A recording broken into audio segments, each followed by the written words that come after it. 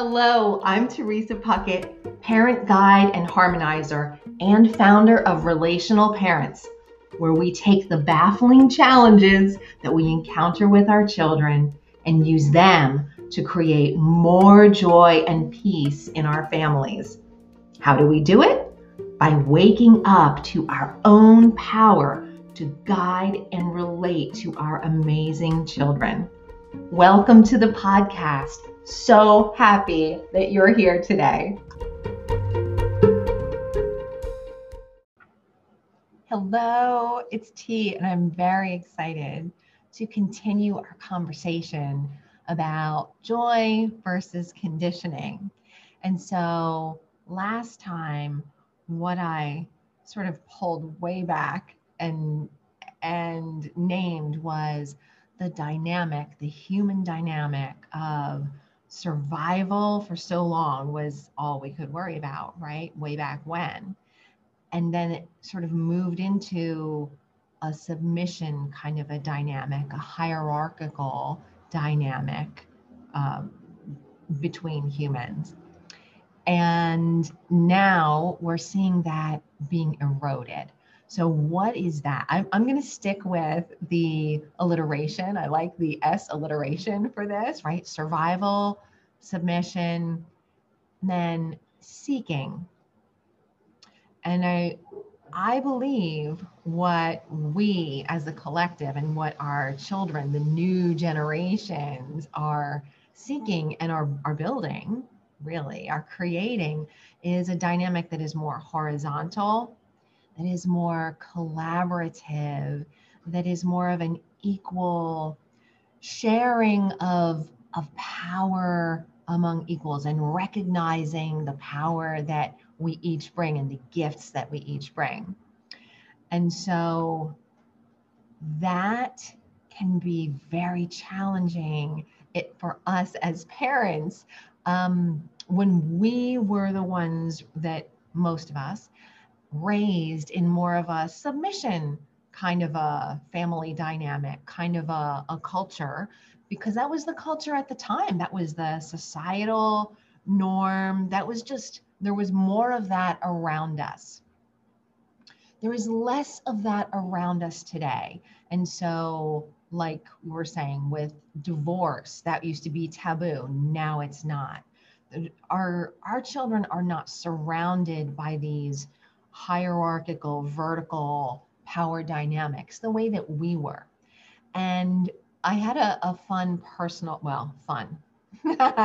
interesting maybe, personal example that I wanted to share with you. And I probably would have shared it anyway, but now that I know that I'm connected personally with someone that shares this very same dynamic, I'm going to share it as well. Because, so some of you know, I went to college at MIT, which of course is well known for science and engineering and technology. I might not be the least technical person that you know, but I am not highly technical, okay?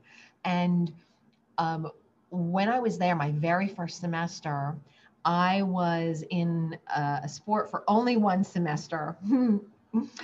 And it just took too much time. I couldn't do it beyond that. And I met a lot of women. I was on a women's team for one semester, and I had the opportunity and just gift to reconnect with one of those women whom I hadn't talked to in over 3 decades. Okay, so we were not close at MIT. We were not close in college, but we got back in touch and we started sharing a little bit of our stories with each other. And what we both realized was that we had, the details are different, right? The details for all of us are different, but the similarity was that we both had some aptitude in math and science that was recognized when we were quite young. And we were kind of nudged and prodded and directed, like, wow, that's great. You're a woman, math, science, technology, that's great. You should, pursue that. And, math, science, engineering, these are great things for women these days. So we both really like saw that and bought into it and found ourselves at MIT, and we both graduated and we both went into our fields for a comparatively short period of time compared to the 3 decades. Okay, just whether it was 3 years or 10 years, we each got out of it, and we each are kind of looking back and going like, wow, I really was looking outside myself, believing that other people knew better than I knew what was good for me and what was right for me. And that is what I want to, that was just a little magnification to illustrate the dynamic here for us as parents and as a collective in whatever generation you are, whether you're Generation X or Y, or, maybe, I don't know, maybe you're a millennial at this point listening. Chances are the dynamic that you grew up in is different than the one that your child is growing up in. And so when we solidify and contract around these beliefs about there's global right or wrong, I need to do these things in order to be a good parent, sibling, son, daughter, employee, blah, blah, blah. And I really kind of hold these things as rigid and contract around them. They feel very heavy and they feel very solid and they feel immovable. And what happens is we look at our reality and we just think, oh my gosh, it's the same and it's always going to be the same. How can I ever change this? How can this ever change? And what I want to do, and this might be a good point for us to do a few deep breaths, because I want to sort of change the lens on that a little bit. And I want to help us see that all differently. So let's take 20 or 30 seconds here. You can put your hands on your heart, your hands on your knees, just in a comfortable seat. And if you're driving, you can still be in a comfortable seat, but maybe keep your hands on the wheel and keep your eyes open. Just go ahead and take a few deep breaths, very deep down into your belly. And exhale.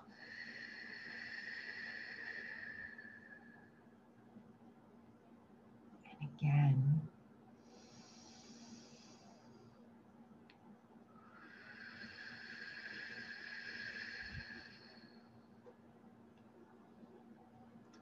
And we'll take one more. Really breathing right into your belly, all the way up into your heart.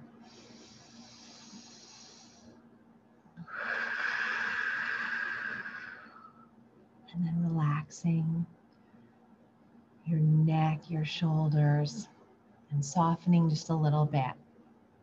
Okay, now I want to share with you the reason why some of these things feel very solid and very heavy and very immovable is because, yes, they've existed for us for a long time. And we've believed them for a long time. And we've taken them to be certain, and we've taken them to be immovable. And so what we're doing is we are recreating those every day. It's not that they're immovable and they're permanent. We are subconsciously, unconsciously recreating some of these things every day. They don't have to be true. They don't have to be solid. And I don't know about you, but So at the time of this recording, it is the first quarter. It's January in 2021. And a year ago, I thought it was a sure thing. I never gave a thought to being able to go into a coffee house, whether it's a generic one or a homespun coffee house outside of my house, and meeting a friend or a colleague. Never thought twice. That was always going to be around. That was a sure thing. Hey, let's meet at, let's meet at Starbucks. Let's meet at this one, that one, Pete's Coffee, Timmy's, let's meet.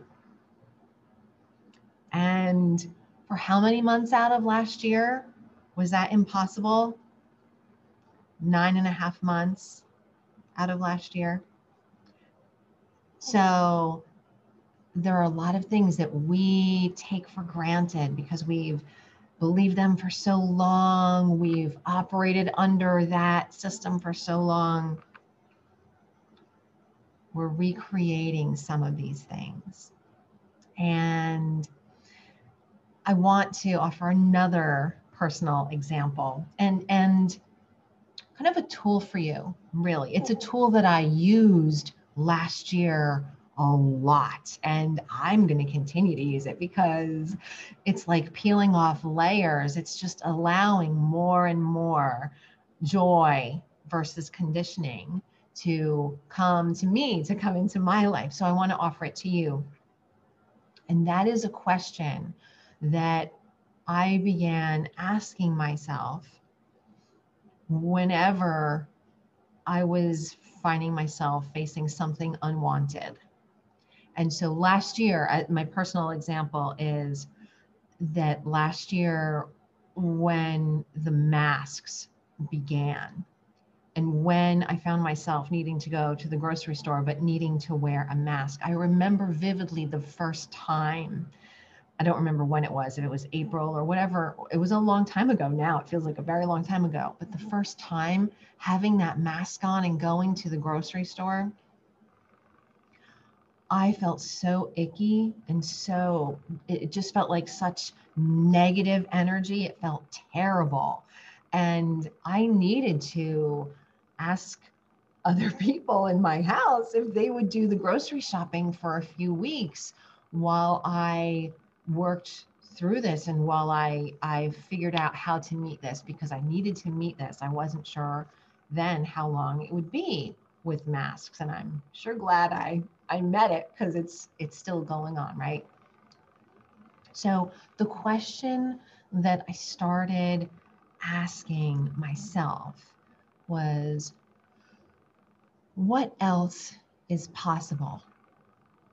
What else is possible? I was not in control of whether I could go into the store and do my grocery shopping without a mask on. That decision was being made.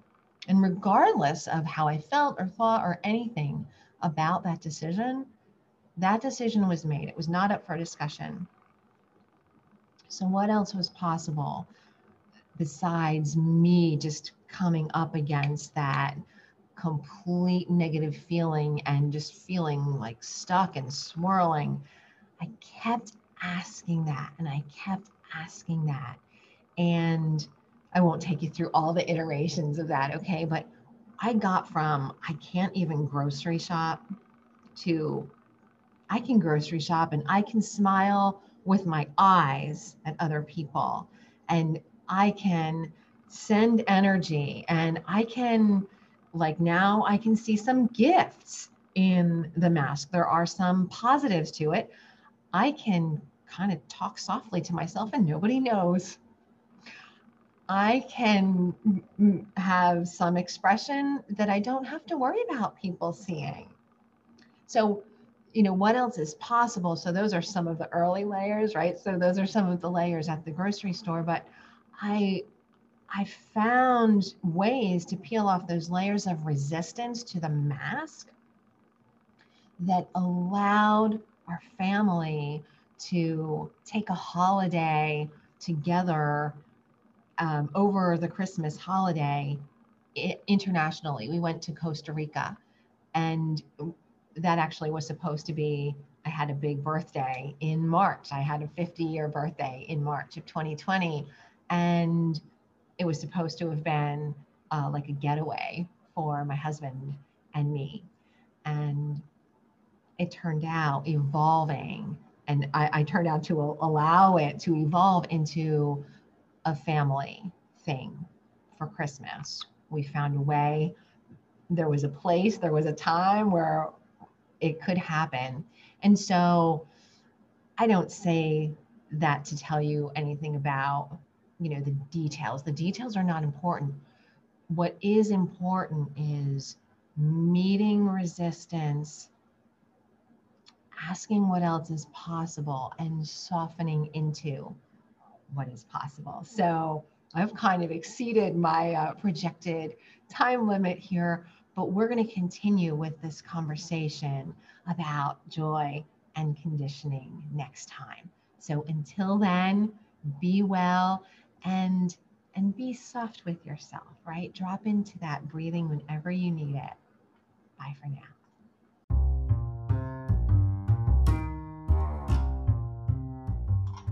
If you enjoyed this podcast and something resonated for you, I invite you to go get my new free Parent Energy Tuning series. The free series includes 11 video shorts for greater connection with your child.